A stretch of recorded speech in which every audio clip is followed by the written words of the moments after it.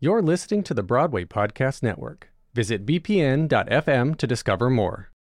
When you need mealtime inspiration, it's worth shopping Kroger, where you'll find over 30,000 mouth-watering choices that excite your inner foodie. And no matter what tasty choice you make, you'll enjoy our everyday low prices, plus extra ways to save, like digital coupons worth over $600 each week. You can also save up to $1 off per gallon at the pump with fuel points. More savings and more inspiring flavors make shopping Kroger worth it every time. Kroger, fresh for everyone. Fuel restrictions apply.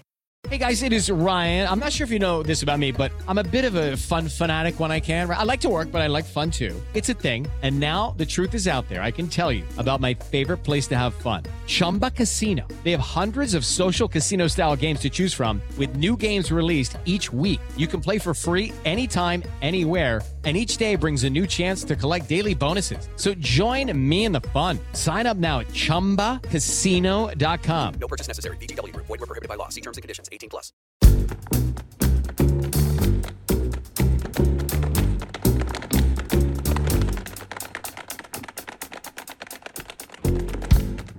Welcome to Dancin' Man, a Fabulous Invalid podcast featuring exclusive, behind-the-scenes interviews with the cast and creative team of Bob Fosse's Dancin' on Broadway.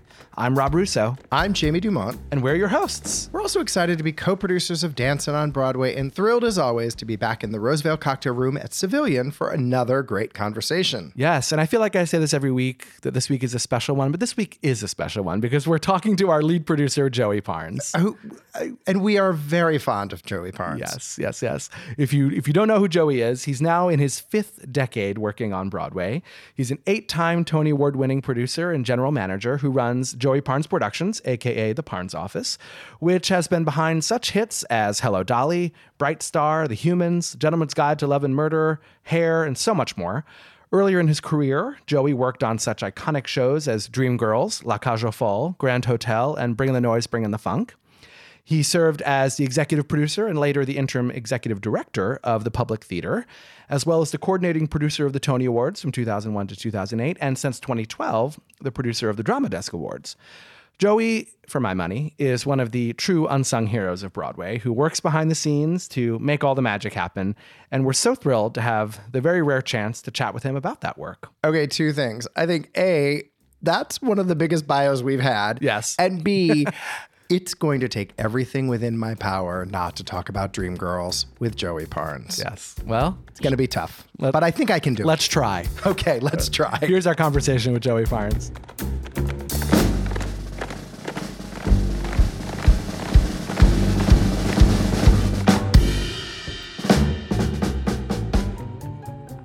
Joey, thank you for joining us. Welcome to the show. Dancin' opened to great reviews. We're now a couple of weeks into the run, so I have to ask, how are you feeling today? Well, I think the show speaks for itself, and the ecstatic audience response that we seem to get after every performance is kind of the key. I have rarely seen audiences come out of a theater as high as the audience comes out of the Music Box Theater every performance. And so the proof is in that. I always say the audience is never wrong, and they have let us know by virtue of their reactions to the show that they kind of love it. There have been very few experiences that I'm aware of where there's a partial or even full standing ovation in the middle of a show. Bette Midler got it when she sang Hello Dolly and Hello Dolly, but the top of Act 2, certainly on opening night, we had a full standing ovation after Sing, Sing, Sing. And I think each night the audience wants to do that. They just don't realize they're allowed to. Yeah. So they do everything else short of that. And then there are a few people who do actually stand up. But the audience response to me is the validation, if you will, for why it was important to do the show and how it's having an impact on theater people today. Well, you're the lead producer of the show, and the term producer, I think, can mean a lot of things to a lot of different people, especially in different facets of the entertainment industry. So I'm wondering if you could share for our listeners just how you describe what it is that a producer does. And then your office is also the general manager for the show. So what does a general manager do versus what a producer does, and how do you navigate the two? I'll answer the second question first, if that's okay. Because I grew up, I was an assistant to a producer, and then I was an assistant company manager, and then a company manager.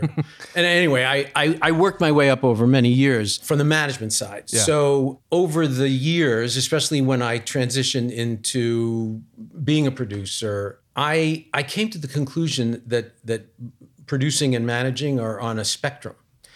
And at one end of the spectrum, there are things that are, producery, like casting. General managers don't generally go to an audition. And on the other end of the spectrum, there are things that are managerial, like producers don't usually negotiate contracts, okay? But in between part of that spectrum, there are so many overlapping issues that play into one another. So the general manager part of my brain understands the economics, but the producer part of my brain understands what the artistic vision is. And I think you end up with a better outcome when there's real communication between those two, so that you're making artistic decisions that can live within a budget. You're making budgetary decisions that actually fulfill the artistic vision of the creative team. And when there isn't that kind of communication, you can end up, making a mistake or have issues that you wouldn't otherwise have.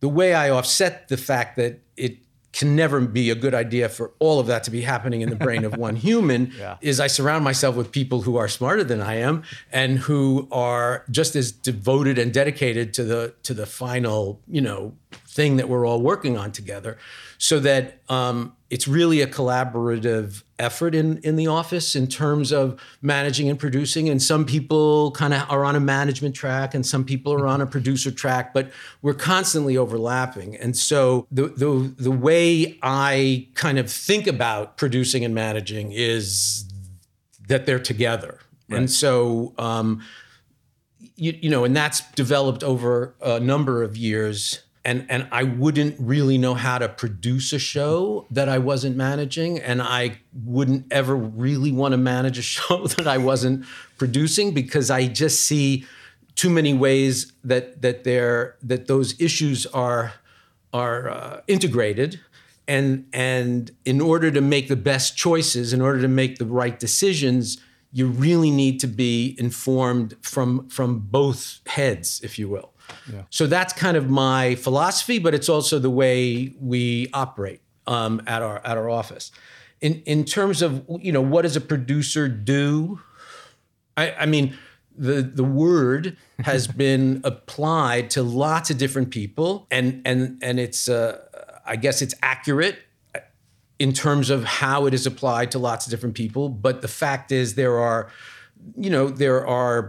hands-on producers, who like get into the mud of it all. And then there are producers who raise money and make big decisions and delegate to others to get a lot of the stuff done. I am a mud producer.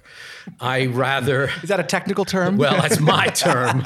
I much prefer being in the mud of it all. Yeah. I don't like being distanced from the people or from the problems. I like the problems. And so for me, producing is working with all the people that you see on the title page of a program and all the people that you see in the credits section of the program, and enabling everybody to do their best work, enabling everybody to work together in the best conceivable way, and creating an environment where all of that can happen. So to me, it's creating not just an environment, but creating a sense of family, creating a sense of community, creating an atmosphere where there is no fear, where people can ask questions, where people can come up with ideas that sound a little crazy, but actually could turn out to be great, or could inspire someone else to come up with a great idea.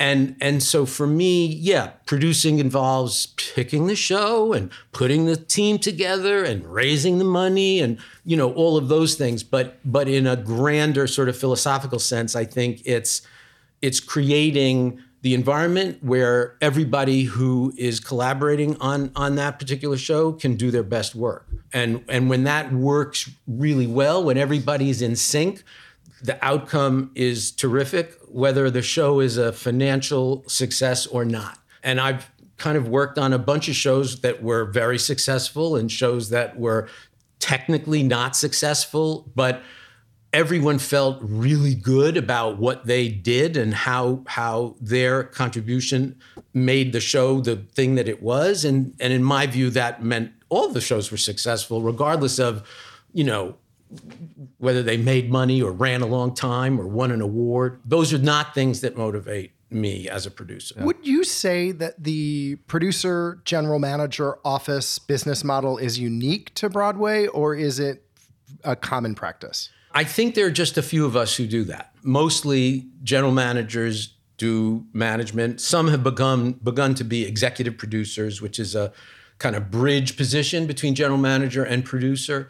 In TV and movies, executive producer is the one who's at the top of the whatever it is. In our lexicon, the producer is the one who is the driver, and the executive producer is in service to the show and to the producer. But most of the general managing offices manage. And then producers generally produce. I think there are maybe 2 or 3 offices that do both in the way that we do. Was there a show or a moment in your career where you said, okay, this is the first one where we're going to produce it and we're going to general manage it? Do you remember when that was?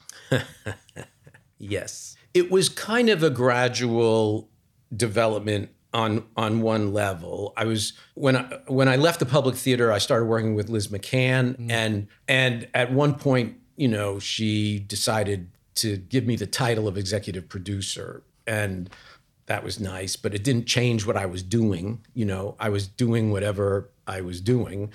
I was helping to raise money. I was the general manager. I was, in the midst of pretty much everything. As our relationship developed and as we did more and more, I got more involved in a number of the elements of putting the show together. But probably the moment where it all congealed was when the tour of Hair was already booked and the company was engaged and we had a schedule, and I was the executive producer and general manager, and at that point Liz was not involved anymore, but we basically lost our lead producer. And so the choice was, what do we do? The Public Theater was still a part of the producerial mix, but they were really not in a position to drive that. I couldn't see walking away from the project, considering how many people were already committed to it and all the presenters were ready to receive the show. And so I took a leap and said, okay, I'll do this. That was really the first time that I actually, took on the responsibility as a liability producer. The responsibility, the day-to-day, the mechanics of it all, I had been doing for quite some time. But that was when I went, oh, okay, I've now gotten to this other place. And I was petrified, literally petrified. But I felt like I had no choice because of, all the people who were involved. And then it turned out to be, okay. Because the general manager was really good. Made sure that the show didn't go over budget or whatever. Well, it did probably. But, we were able to, I would say, it's always a miracle, but miraculously we were able to turn that tour into a profitable tour, which at the beginning it wasn't clear that it would ever be. And then once that happened, then it became like, oh, I guess so. This is what I'm going to do. I think it was the Verdon Fosse legacy that shared on Instagram, either before the first preview or opening night, that it was like 16 or 18 years in the making, basically, saying it took a long time to get this show on Broadway. I'm curious, along the path of this new production of Danson, finally opening, when did you get involved and how did it come about? I had not been involved for all of that time. Yeah. There was, at one point, the show was going to be done at the Old Globe, but there were issues connected to some of the mechanics of putting the show together that weren't quite aligning. And so Barry Edelstein, who's the artistic director of the Old Globe, with whom I've done a number of shows and we have a great relationship, came to visit me in the office. I can remember exactly when. It was December of 2019. Sat on the couch and basically said, "Would you be willing to help in this endeavor?" And I said, "Of course." And so that's when I got involved in December of 2019, which of course was just a few months prior to March of 2020 when the whole world shut down. So that's when I got involved. We realized that we had to get all the music rights, that the music rights had not merged with the show 45 years ago. So everything had to be newly acquired, and that was going to take a bunch of time. Well, guess what we had? Because of the shutdown, we spent a lot of time getting those rights lined up. Then at a certain point, we realized that doing the reconstruction of the actual Fosse choreographic steps was going to require a lot of very painstaking time with a small group of people. And so once we got past a certain moment in the pandemic when we could be in a room with folks, even if we were wearing masks, we started that process. But I can't remember the precise number of sessions that we did, but there were quite a few sessions where with a small handful of dancers, Wayne and the creative team got together and basically pieced it all back. And so we took advantage of all of that time when no one was able to put a show on to get the work ready. And it was way more involved than I think anyone realized at first what it was going to take. And then once we emerged out of the worst part of the pandemic, we organized a work session. First, of course, we had to cast the show, and doing auditions during the pandemic, that was a huge challenge. Although in retrospect, it may have actually been a boon because Tara Rubin's office, they must have gotten over 1,000 video submissions.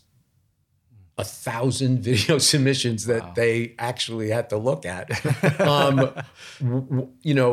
That got whittled down to 500 people who were then invited to come to in-person auditions. And of course, at that point in the pandemic, we were, wearing masks most of the time, but not wearing masks some of the time.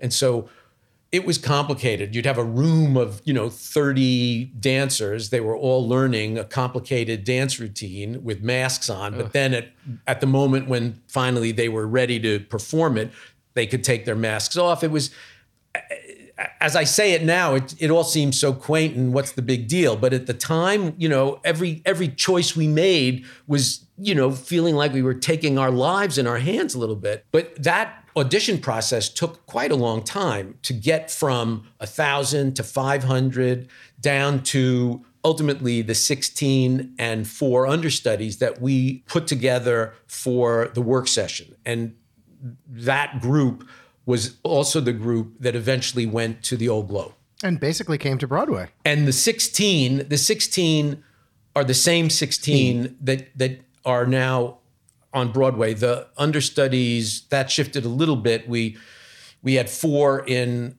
San Diego, 2 chose not to continue on with the show, and then we added 4. So now we have 6. But I like to call it a company of 22 because those understudies are phenomenal and they are virtually interchangeable with anybody in the company. And they're all amazing. And we've talked to a couple of them, but we spoke to Afra just about her note process and how she actually captures what it is she has to do and retains it. And all you have to do is listen to that and know that it is one of the hardest jobs out there.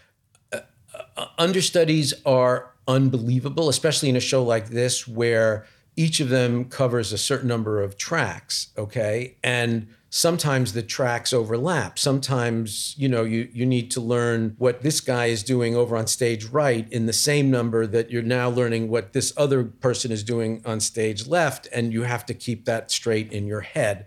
So understudies' brains are kind of amazing. They should be studied. They should be. And the other thing we've learned, which I don't think Rob and I had ever thought about before we did this podcast, which was not only is it the choreography on stage, but it's the backstage choreography. It's the quick changes that the understudies, that everyone has to learn, but particularly the understudies, because if you're doing one track, it's going to be different than the other track. It's endless. And it's also really a matter of safety more than it's a matter of performance, because the speed with which everything takes place backstage in terms of scenery, props, costume changes, insane. The dressers are on the same plane as the dancers, if you ask me. They run around back there like unbelievable.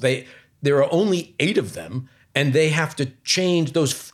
Some of those changes are so fast, and so they have I don't know if you've ever seen this, but they took the Dance and logo that we created with Spotgo, and they modified it into Dressin, and it looks fabulous. It is so great. That's incredible. I love that. I think they're planning to make T-shirts. They should. I can't wait to see. I know one. where they can get them done. Before we move on with the show, I just have a quick question, because you mentioned the music rights, and it ticked something in my brain, which is when you were doing the music rights process, and the 78 production, the original production, had some music that didn't make it to the revival. And I'm curious, was some of that music rights, or were they artistic choices in terms of some of the music not coming over or not being included? I would say that almost every decision that related to the cutting of things had nothing to do with rights. It had to do with Wayne's judgment about what would work today that, it may have worked 45 years ago, but it wouldn't necessarily work today. And besides, the show was 3 acts in its original form, and now it is in 2 acts. So there was a certain amount of trimming that had to be done for all the obvious reasons. But we've been pretty lucky, I think, in getting the rights to the music that we needed. I'm not sure there was anything that we ultimately had to give up because we couldn't get the rights. There's a funny joke in the show about that, but it's just a joke. It was not really. Don't tell anyone. But it's one of the better laughs. It's one of the best laughs ever. But we didn't have that. We didn't really have that problem. No, but one of the things about the show that was not exploited in the best sense of the word, exploited 45 years ago, was once the show ran on Broadway and did a tour in across the United States. It played 10 weeks, limited run at the Drury Lane in London, and I think the American company went to Tokyo for a week or something and did performances there, and that was it. The show was never licensed. It was never done anywhere else ever again, and one of the reasons was the difficulty of the choreography, obviously, but there are plenty of professional dance and theater companies around the world who could find dancers capable of it.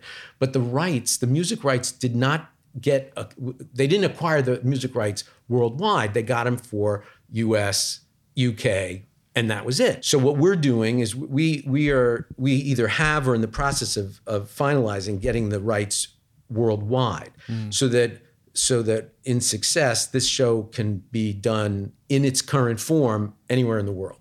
And we already are on the cusp of doing a major deal with somebody who wants to do it in 9 different countries in Europe. Wow. We've got someone who is really interested in doing it all over South America. We've gotten people expressing great interest for doing it in Asia and Australia. So, I think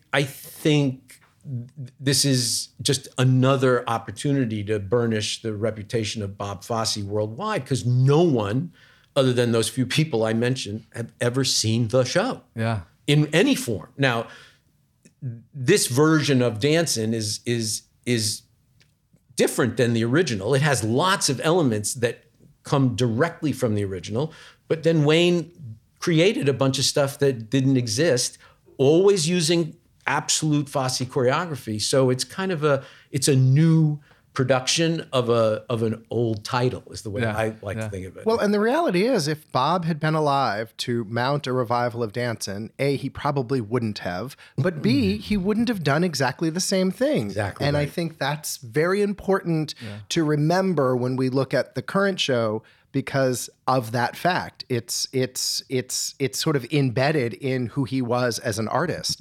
And so it makes perfect sense that Wayne, who is the only person I think we all agree that could ever have tackled this, has that license to be able to have some freedom. Right, but also it's very important to note that Nicole, who is Bob Fosse's daughter, has been involved every step of the way with the creative development of the show with Wayne, and nothing that Wayne has done has been without her absolute approval and embrace. So I agree with you that if Bob Fosse were here today, he would have either not done a revival or he would have done some newer version of that show. And so Wayne channeling Bob, but Nicole also doing that, I think they've come up with something that is unique, but also entirely authentic. It captures the spirit absolutely and the specificity of Bob Fosse's choreography, but it feels to me like a new show. It doesn't feel like, quote unquote, a revival. All the music's been rearranged and reorchestrated, so it sounds more modern, and the physical production looks nothing like it did 45 years ago. It is completely of today. And so, I think we have the best of both worlds, really. We have a new production that is really feeling new of a show that was really amazing 45 years ago. Okay, round two. Name something that's not boring. A laundry? Ooh, a book club. Computer solitaire, huh? Sorry, we were looking for Chumba Casino. That's right. ChumbaCasino.com has over 100 casino-style games. Join today and play for free for your chance to redeem some serious prizes.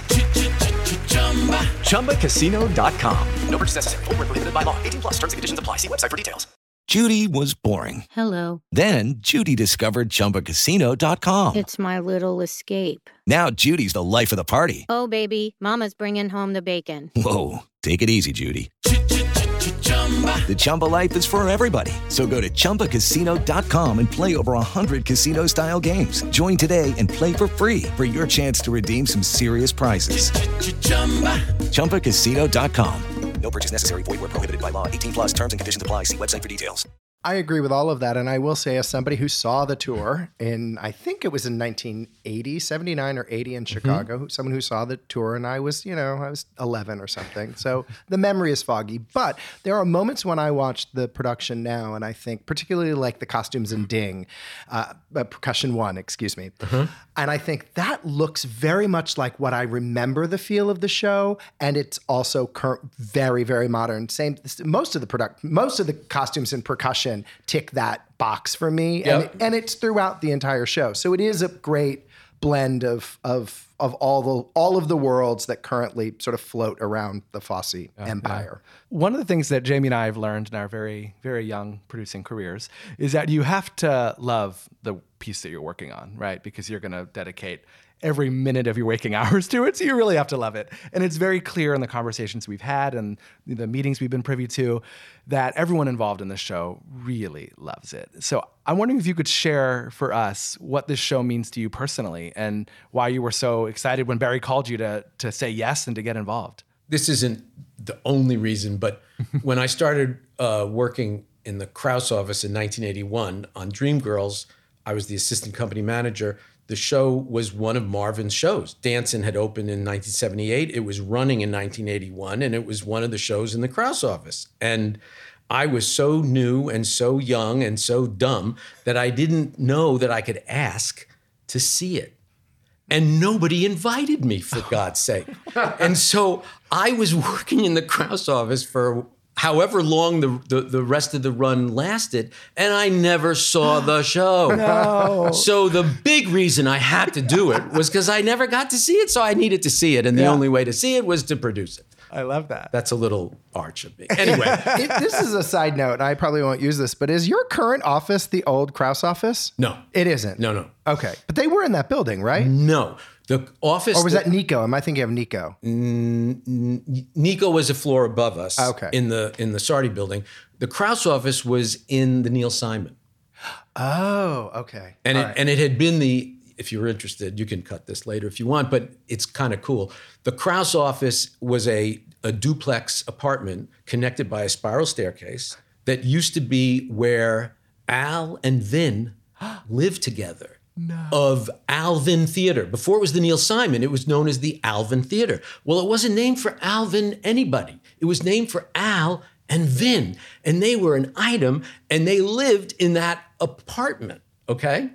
So it was a place where they lived. And then this was the apocryphal tale. I don't know if it's true, but one of them ended up hanging himself in one of the closets behind where Irv Siders was sitting when I started working there. And Irv loved to tell that story. I have no idea if it's true, but in any case. Dark. Yes. So Marvin was there for quite some time. And then actually, I think Manny Eisenberg took over that space when Marvin moved to the Sardi building. Okay, we are not cutting any of that, by the way. That was what a great piece of history. I didn't even know about Alan at that. Anyway. Yeah. How great. Yeah. Well, I also love if you want something done, do it yourself. If you want to see dancing, produce it yourself. There you go. So there was this sort of personal connection to Marvin that I kind of felt it was my almost spiritual duty to continue, even though they didn't invite me to see it. I felt like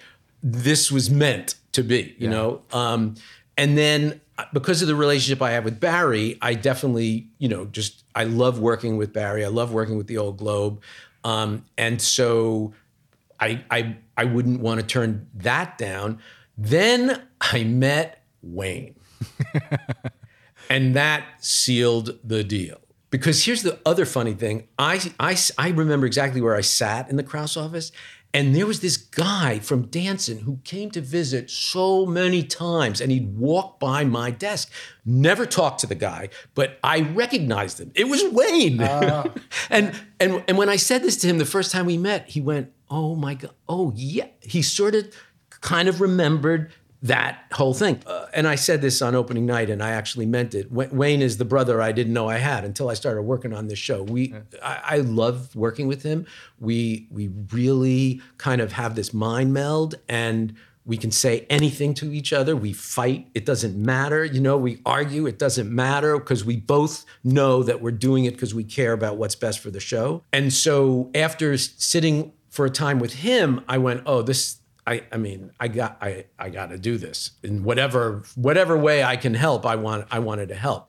And then I met with Nicole, and we got along also. And so it just all felt like I was in service to this goal that she had for quite some time, and that Barry was now trying to make happen, that Wayne wanted to. And one of the things that inspires me to do what I do is to enable others to do what they do. Because what do I do? I'm amazed at what people like Wayne are capable of doing, and so I know that I can create structures, both economic and otherwise, where that work can get done. And so to me, it was like, oh my God, I was called to this. In many respects, I felt called to it, and therefore I almost had no choice.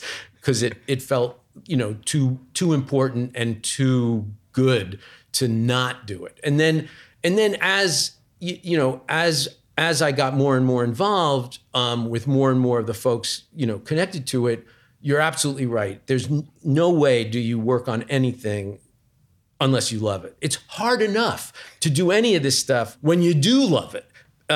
But to not love something that you're spending all this time on, that you're going to have to see over and over again, No. And I've now seen, I don't know how many times I've seen the show. I can't keep track, but I never get tired of watching it. Because there are 16 unbelievable people on stage at any given moment. You can only look at what, 2 or 3 of them at a single glance. And so there's just so much going on. In fact, a number of people, both at the Old Globe and in New York already, have come back multiple times to see the show because of what I just said. It's obviously very entertaining, but you miss some of it because there's so much going on and it goes by so fast. The treasurer at the Music Box said that he's never seen this early in the run so many people come to the box office after they've seen the show to buy tickets to see it again.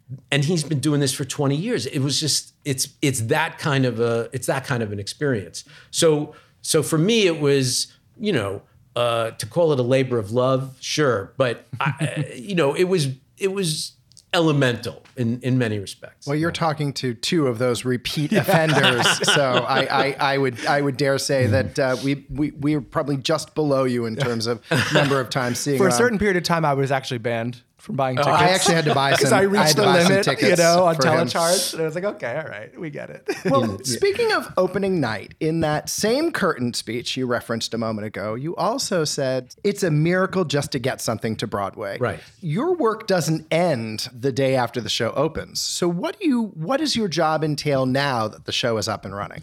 It's not like, and I say this to young people who ask me the difference between TV and movies and the theater, like, where should I work? And I go, well, I don't know where you should work, but here's what I'll tell you. When you're working on TV, you work on something, or movie, you work on it, and when it's done, it's done.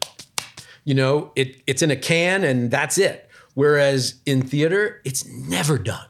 You never actually finish. You open, but there is all kinds of maintenance. There's all kinds of keeping it going, keeping it fresh, having to replace people as their contracts expire. We're certainly not there yet. But there's an enormous amount of that kind of thing that goes into keeping the show as pristinely perfect as it was on opening night. That involves stage managers, that involves associate director choreographers, that involves a lot of people. Wayne also coming to note the show. So from a creative aspect, that's ongoing. But from a producerial perspective, we're still having to sell tickets. We're still having to promote the show. We're still needing to get the word out because it especially in this environment where there's so many things competing for an audience's attention, you need to keep at it. You can't just rest on the fact that you opened and you got a bunch of great reviews, because that might have worked back in the day. It doesn't work at all anymore. So there's a whole lot of work involved in keeping the show in the public view. Okay, we went on Good Morning America after we opened. We're hoping to go on one of the late night shows. There's even a thought that if we can finagle it, we're going to go on So You Think You Can Dance, or one of those shows. Yeah. So there's a lot of that work that involves our participating. If we're lucky enough to get nominated for a Tony, there's an enormous amount of work that goes into, well, what are we going to do on the telecast and how are we putting that together? And you generally can't do exactly the same number that you do on in the show, so it has to be modified. Who gets involved in that decision making? And you have to collaborate with the Tony producers, you have to collaborate with the director. I mean, there's just a lot of other work that goes into that. So it's maintaining the show, it's keeping the word out, getting more and more folks to want to see it, and then doing all the things that one must do to keep it in the public view. The road conference is coming up in a few weeks. I want the show to go on the road. I think it would be perfect on the road, but the presenters need to see it. And they might have questions. I want to be available to answer them. So there's a lot of back and forth that goes on in that process, because ultimately, yes, do I want the show to recoup and make lots of money? Absolutely. Do I want it to win every award it deserves? Absolutely. Is that what's driving me? No. What's driving me is I want more people to see this show. I want more people to experience what I experience, what you have obviously experienced, because it's not like anything else. It really is in its own lane. When you think about current Broadway shows, there's really nothing like it. I think we have a sort of obligation almost to make sure that potential audiences understand that that's what this is. And often people will come and they will be shocked. They'll go, oh, I thought I was going to a revival. and I didn't know it was going to be like this. So somehow we need to get that across as much as possible, because I think if people understood that that's what the experience would be, they would be much more inclined to come right away. Now, some people can be diffident. They'll go, well, I'll wait and see. Does it get nominated? Is it going to be on the whatever people use to make choices about what they go to see, because there's a lot of choices to make in this season. All of that is part of the ongoing job of a producer to keep the show alive in every conceivable way. Well, I have to ask you what has increasingly become the impossible question on this podcast, and that is, do you have a favorite moment or song in I'm sorry, show? You're breaking up. Pick your favorite child is what I'm asking, really. Honest to God, I don't. Yeah. And part of it is that I have 3 kids. And if you asked me if I had a favorite kid, there would be no way I would answer that question, because I don't. I love each one of my kids differently because they're each different. But my God, no, I would never be able to say I had a favorite. And honestly, I love every minute of this show. I love every one of those dancers. Every time they go on, I marvel at what they're capable of doing.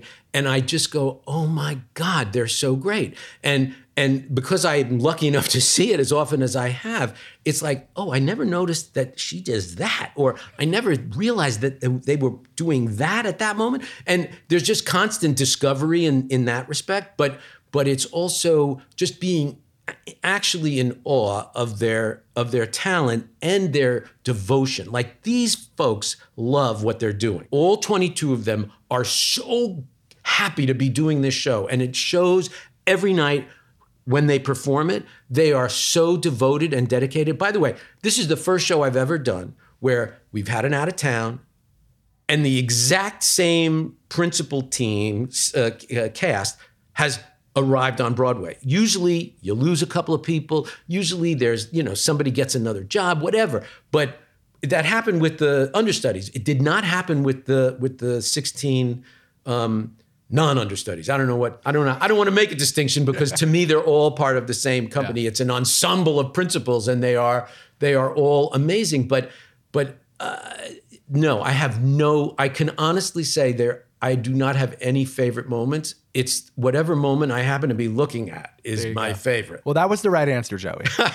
So you passed the test. Yeah. Spoken like the gentleman that you are. So we have 2 final questions, and I'm sure this one will be much easier to answer. And that is, what does Bob Fosse mean to you? It's funny. I don't have any real association with Bob Fosse. I was a Michael Bennett guy. I worked on Dreamgirls. Yeah. I worked on, the thing that never came to fruition called Scandal. Yeah. But I was very much in the orbit of Michael Bennett for the years that I was working at the Krause office, from 1981 until, we brought the tour of Dreamgirls back to Broadway in 1987. And so for me, that was my world. That's how I grew up. That's how I learned what I learned. And, I knew that Bob Fosse existed, but I didn't have any relationship to him at all. And I will tell you what I have learned working on this show, because obviously Bob Fosse is an icon. And so I was interested in participating in that. But I already told you the ultimate reasons why, the deeper reasons why I wanted to do the show.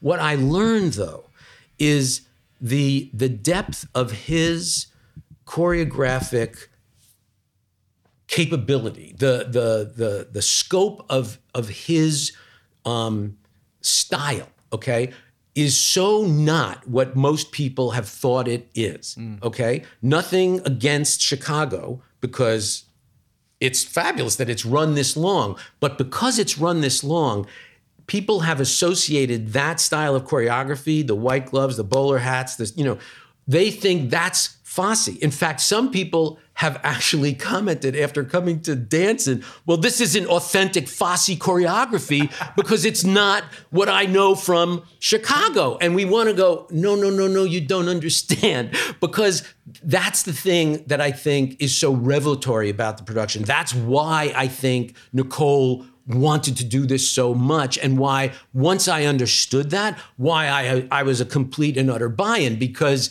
no one choreographs like this today.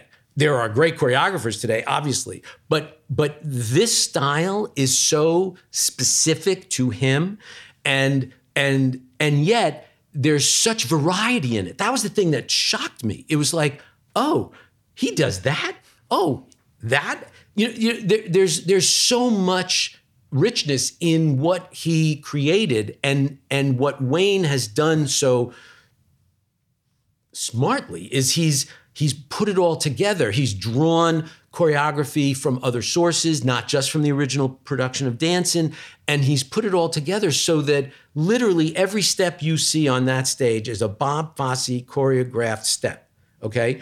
The genius of our production is that Wayne figured out how to put all of that together so that it feels like one thing. So for me, that's Bob Fosse. Like, oh my God, I had no idea that he had that depth of choreographic artistry. I just didn't. And now that I know, I feel even better that we did the show, because, a lot of people weren't aware of that, right? Because the show hasn't been done in all these years. Well, we asked both Wayne and Nicole this question, so we'll close by asking you this. And we asked them because it was asked of Bob Fosse by his cast in 1978 during an early preview. They asked him, if you could get anything out of the show, what would you want to get out of it? And his answer was more hair, which, pretty good. So we want to ask you, what is your wish for this new production of Dancing? My wish is for... I kind of said it already, that we manage to keep it running on Broadway. We get it on the road. We do it in Europe. We do it in South America. We do it in Australia. We spread the Fosse of it all around the world so that more people know and appreciate what he actually did, because it's singular. He is iconic, yes, but it's easy to use those words. And it's easy to kind of, just say, oh, he was great. But only with experiencing the actual choreography performed, by the way, by unbelievably talented people, because this is not easy stuff, right? But to be performed by unbelievably talented people, I think that's the mission of the show, is to get as many people in the world as possible to experience this so that they can appreciate and know just what a genius he was, but also so that they can have this sense of joy and ecstasy that those of us who go to see the show on a regular basis, or even just once, most people come out of that theater high, because it's that kind of energy, and you can't help but fall in love with each of those 16 people, because you get to see each of them in a moment. It isn't like a big chorus. It's not like a chorus. It's really 16 individuals, and you fall in love with them. So you're falling in love with each one of them, and you're seeing them do choreography that no one else has ever, no one comes close to doing today. And the more people who get to experience that, to me, that's success. We have to spread the gospel of Fosse. There you go. Yeah. Joey, I know I speak for Rob when I say we are so delighted that you joined us today. Thank you so much. And thank you for having us be a part of the Dancing team, because that has been a real privilege and honor, and so much fun to just be in the room and watch it happen. And thank you for all of it. Thank you for this, and also thank you for your ardent support and love for the show. It means a lot. It does. It really does mean a lot. A dancing man, a dancing man, a dancing man with footsteps on the steps of rhythm. Bob Fosse's Dancing is now on Broadway at the Music Box Theater. For tickets and more information, visit dancingbway.com. Dancing Man, a Fabulous Invalid podcast, is a production of O&M Etc. and the Fabulous Invalid LLC, and a proud member of the Broadway Podcast Network. Special thanks to Civilian for hosting us, and to our audio engineer, Kyle Moore. If you liked this episode, we've got over 100 episodes of the Fabulous Invalid podcast that you can check out, including a two-parter on the life, work, and legacy of Bob Fosse and Gwen Verdon. You can find us online at thefabulousinvalid.com and on social media at Fabulous Invalid, and on iTunes, Spotify, and wherever you get your podcasts.